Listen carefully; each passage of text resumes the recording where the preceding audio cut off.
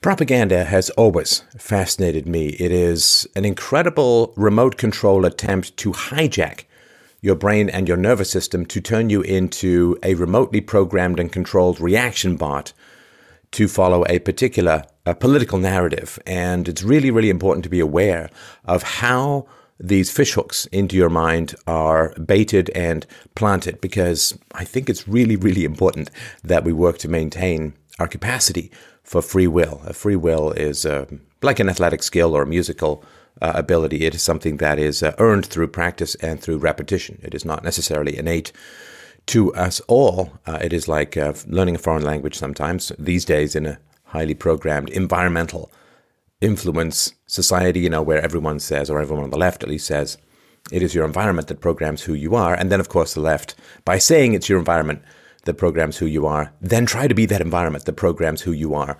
And when you surrender to, or you are infected by, a particular set of political programming, you lose your capacity to choose. And we see this happening. Of course, the whole point is to bypass your rational thirst for reason and evidence and have you simply be a positive and negative stimuli pursuer, right? So you get programmed to react negatively to certain stimuli, and you get programmed to react positively to other stimuli, and then you simply become a mouse avoiding electricity and pursuing cheese in a maze designed by others. You lose your capacity for free will and choice, and therefore negotiation. And so I sort of came across a pretty juicy example of political propaganda that I wanted to help you sort of understand, or help you go through. Of all places, from CNN, whatever next. Now, this is related to James O'Keefe's new book, American Pravda. We'll put the link to that below. You should really check it out. It's very, very good. And so the title is James O'Keefe says Trump asked him to go on birther-linked mission.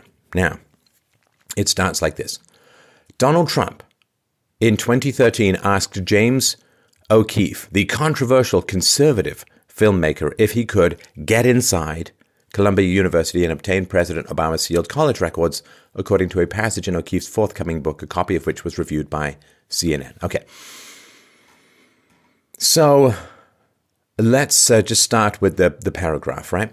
So it starts with Donald Trump, and of course it's CNN, so they know their audience, so you're automatically on a negative slant. Ask James O'Keefe.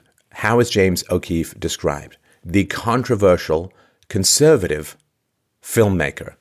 Controversial, of course, means that people don't like him. And in the world of the CNN audience, to not be liked is to be wrong, to be unpopular. To be controversial is to be wrong. Controversial means, of course, you have offended people, you have upset people. And in the girly leftist world, to upset people means that you are in the wrong. You have not been sensitive to other people's feelings. You have not nurtured their creative potential. You have not allowed them to have their voice. And you have caused them to become white-lipped, upset people, forced to retreat to hug rooms and watch puppy videos. So controversial. Conservative, of course, you have to say conservative to film and filmmaker. Now, a filmmaker is a very interesting way of putting it, because maker means that you are creating something. To make a film. James Cameron is a filmmaker. Ridley Scott is a filmmaker. So that implies fiction. That implies, of course, editing. That implies entertainment. So filmmaker, rather than, say, documentarian or a journalist or reporter. So controversial conservative filmmaker, you've been perfectly framed to have a negative reaction to everything else. Now, if he could get inside Columbia University and obtain President Obama's sealed college records. Now, I don't know. I don't know the protocol with this. I'm not much of a court toady, but he's not president anymore. This is 2018, so hasn't been president for quite a while. And so do you say ex-president or, right? So here's what's interesting. So you just have Donald Trump, and then it's President Obama. Again, this is framing, right? Donald Trump, the private citizen. Now, of course, he was a private citizen in 2013.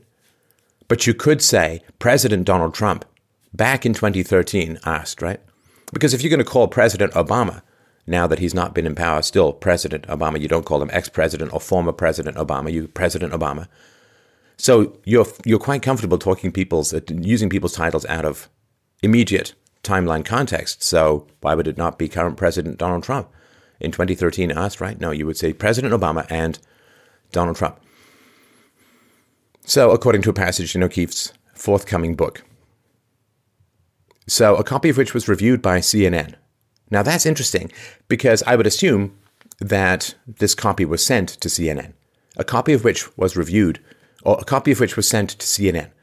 See, if you say sent to CNN, which I assume is the accurate way of putting it, then O'Keefe sounds like he wants to participate. He is sending stuff to review, and he sounds more friendly. He's giving a gift and would like to participate. A copy of which was reviewed by CNN, like they, I don't know, pillaged it from James O'Keefe's trench coat pockets or something like that. And this is interesting too. Sealed college records. Now, for those who don't know, and there's a couple of books on this topic that are very interesting, the amount of fog covering Obama's early years, particularly, I mean, you can't find out about his college transcripts, you can't find out about his thesis very easily. I mean, it's kind of all gone missing. And that's a very interesting question. You know, if you're voting for somebody who's going to have massive power over you, wouldn't it be good to know what their marks were in school? Wouldn't it be good to know what their thesis was, who shaped their thinking, what courses they took, and all this? So this is the big question, which any intelligent person who was not biased would ask and say, well, why were these college records sealed? And, of course, the answer is that there's something in those college records that the American people would not like. And I think I know what it is. I'm going to conjecture in a moment or two. But so the article goes on to say, O'Keefe, a guerrilla filmmaker whom critics have decried for his tactics and who pleaded guilty to a misdemeanor for entering federal property in 2010 under false pretenses. So again, it's not subtle. It's really not subtle at all. O'Keefe, a guerrilla filmmaker. Guerrilla filmmaker. Who critics have decried for his tactics. See, now you're only talking about his critics. And what is the nature of that criticism? It doesn't matter. What are the tactics that are decried? What has he done that is false? What has he done that is wrong? Well, no. Nothing is said at all, right? And you can see this in the way, and this is taking sort of an extreme counterexample, but when Nelson Mandela was alive, he wasn't introduced as Nelson Mandela, former communist who spent decades in prison for his ties to terrorism. Right? He was a freedom fighter. It's the way Che Guevara is not, psychopath who murdered children. It is not introduced to revolutionary guard, whatever, right? So how people are described. Now, when you trust people, you give them the facts. When you want to control people, you give them shade, right? You shade things. You don't allow the facts to speak for themselves. You simply provide judgments about the facts without providing the facts themselves, right? So, guerrilla filmmaker. Guerrilla is, of course, a war term, right? If you're a guerrilla in combat, then you are a particular kind of, non-state actor, cover yourself in leaves and shoot civilians. Like, that's a negative. And again, here we have filmmaker. Now, pointing a camera at people surreptitiously and recording what they say in a legal manner, that's not making a film. That is recording something, right? So they did not refer to Billy Bush when he, back in the day, I think it was 2005, when there was this hot mic recording of Trump, the Access Hollywood stuff.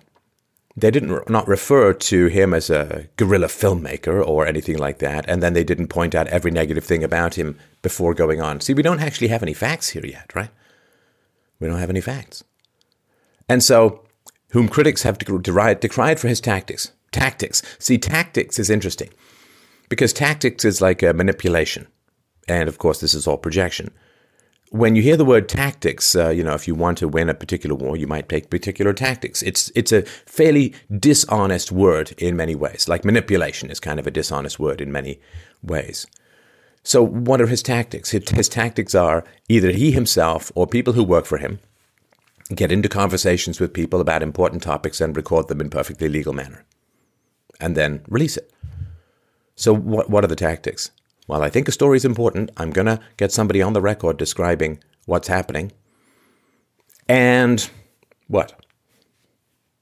How is that a tactic? I mean, I don't...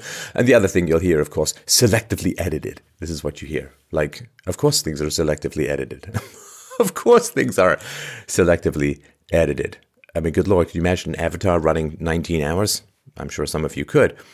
But everything's edited. I mean, when you're in a conversation with someone, if you're recording them for this kind of purpose, then there's going to be a whole bunch of stuff. Oh, they're talking to the waiter. Is that interesting? Oh, they're checking their phone. Is that? Of course, you're going to have to edit stuff. Selectively edited is interesting, but James, of course, does not.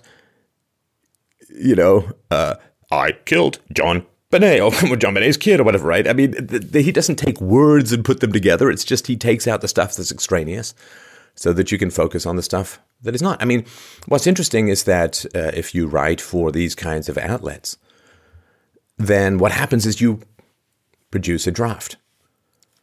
And your editor goes over it and marks it up and so on, and then you rewrite it and you rewrite it again and so on. So all of these articles are selectively edited. I mean, does this mean that they're all fake? Those videos are selectively edited. Well, everything on the web that's of any decency is selectively edited, except for my spontaneous videos, which are great. But, and then, of course, they talk about pled guilty to misdemeanor for entering federal property in 2010 under false pretenses. And, yes. And what does that have to do with the question of his meeting with Trump? Right? I mean, they don't say Hillary Clinton, who was investigated for over a year by the FBI for how, right? They just, right? So it seems a little bit more important than what happened. So anyway, they say O'Keefe writes in American Pravda, My Fight for Truth in the Era of Fake News, that during a meeting in New York City, Trump complimented his Acorn sting videos. Sting videos. And they give a quote, that pimp and hooker thing you did, wow. All right, so the Acorn thing, you probably know all about it, so I won't go into that. Sting videos. Now, sting, of course, being, for anybody who's not a fan of the police, a negative word, or I guess likes Bilbo Baggins' sword. Anyway, let me focus. See, not selectively edited, and that's what you get when you don't selectively edit. So a sting video is considered to be like it's somewhat close to entrapment. It's like, so again, it's negative, right? That pimp and hooker thing you did, wow. As opposed to what actually happened out of the Acorn videos that he did, which was basically Acorn was defunded and shut down because of a variety of things that came out. And that was a very, very big deal, very big deal. But O'Keefe writes, the Trump quote, was a man with a plan, end quote, and quote, did not agree to this meeting to sing my praises. What was Trump's plan? According to O'Keefe, Trump, quote, suspected Obama had presented himself as a foreign student on application materials to ease his way into New York's Columbia University, maybe even Harvard too, and perhaps picked up a few scholarships along the way. Now, that's important, right? I think on one of the back of his books, or something he wrote, Obama was described as having come from, I think, born in Kenya, right? So I think the woman who wrote it said, oh, it was just made a mistake or whatever. But it's an interesting question. Now, we certainly, if you look at Pocahontas, right? I mean, Elizabeth Warren, where she says, well, I had high cheekbones and therefore I had Native American ancestry, and therefore, until she got tenure, she checked off that she was a visible minority, and then this blonde, what is she, blue-eyed? Something like that. I mean, magically did not need to check that anymore. And that's pretty horrible stuff. Like if you imitate an ethnic origin minority in order to gain and game the system, that's pretty ugly behavior. So that actually would be quite important. Is it impossible? I don't know. Certainly not impossible. So anyway, and O'Keefe said, that's not, I'm not really a private eye. He considered himself and his colleagues to be journalists, not private eyes. And that did not seem to deter Trump. At the end of the meeting, O'Keefe wrote, quote, "Trump shook my hand, encouraged me to keep up the good work, and half whispered, 'Do Columbia.'" Okay, so, gosh, the guy who's a billionaire and massive TV star and became president of the United States on his very first try against 17 very skilled and supported candidates. Boy, he's a little persistent. Shocking. So Trump's desire for these records would likely have had its roots in his obsession with Obama's birth certificate. Well, I'm not sure about that. See, now we're just in the realm of rank speculation. Would likely have had its roots in his obsession with Obama's birth certificate. Obsession. And this again is just, and it's funny because it's a false conspiracy theory that Obama was born outside the U.S. See, a conspiracy theory, a conspiracy theory is just information that, has yet to be verified by InfoWars, I think. Sometimes it feels that way. But a conspiracy theory is, making connections where no easy and evident connections exist. And doesn't mean it's false, it just means that, So what's interesting is that they're complaining about conspiracy theories at the same time that they're hiving a conspiracy theory here. Trump's desire for these records would likely have had its roots in his obsession with Obama's birth certificate. Well, that's interesting. Now, the birther controversy was not necessarily birthed by Hillary Clinton's campaign, but Hillary Clinton's campaign certainly did make use of it during her struggle against him politically. So, again, that's not mentioned, of course, here. The article goes, several of the many varying and often contradictory threads of the conspiracy theory centered on Obama's records from Columbia, where he completed his bachelor's degree in 1983. Some of the conspiracy theorists believed, without evidence, that there would have been something suspicious in his records from that period. So what does this have to do with his birth certificate? It's not even subtle, right? So, yeah, he wants to know about Columbia because of his obsession that Obama was born outside the U.S. But this is all stuff from Columbia, where Obama completed his bachelor's degree in 1983. So what would that have to do with his birth certificate whatsoever? And of course, the answer is that if it's possible, and if it did happen, that Obama claimed to be born in Kenya in order to get scholarships, that would be hideous, and that would have most likely cost him his political career. So, kind of important. That's kind of important. And, of course, he released his birth certificate to, of course, cries of relief and suspicion that it was doctored. But nonetheless, Obama did release his long-form birth certificate, so why not release his Columbia records? Why? This is stuff he did as an adult. He's asking people to give him control over significant portions of the U.S. economy and so on. And why not just release his Columbia records then? Why wouldn't he have done that? Because it's funny, because on the left, they say, well, Trump should release his tax returns because he should have, if you haven't done anything wrong, there's nothing to hide. This is what the left always said. Release your tax returns, right?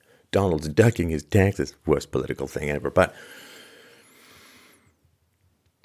then when people say, well, why wouldn't, you're asking me to vote on this guy, why wouldn't you release stuff he did as an adult that's directly relevant, because it's to do with his political theories, his political development, what he believes, so why wouldn't you release all of these records? And the fact that they weren't released, it's far more relevant than taxes. Everybody knows that Donald Trump is a wealthy guy, so it doesn't really matter. People know his approximate net worth, they know his business holdings, they know just about everything. Why wouldn't Obama have released his university records, his intellectual development? This is very important stuff. And, the interesting thing, too, he's admitted to using drugs, I think marijuana, cocaine, and so on. And, of course, they will introduce James O'Keefe. Oh, he had this pled guilty to this misdemeanor. And they didn't get mad at the people who released the Pentagon Papers, though. But So they get mad, but they don't say, well, ex-President Obama, former drug user. Like it's how it's all framed. It's really, really important to understand just how all of this works.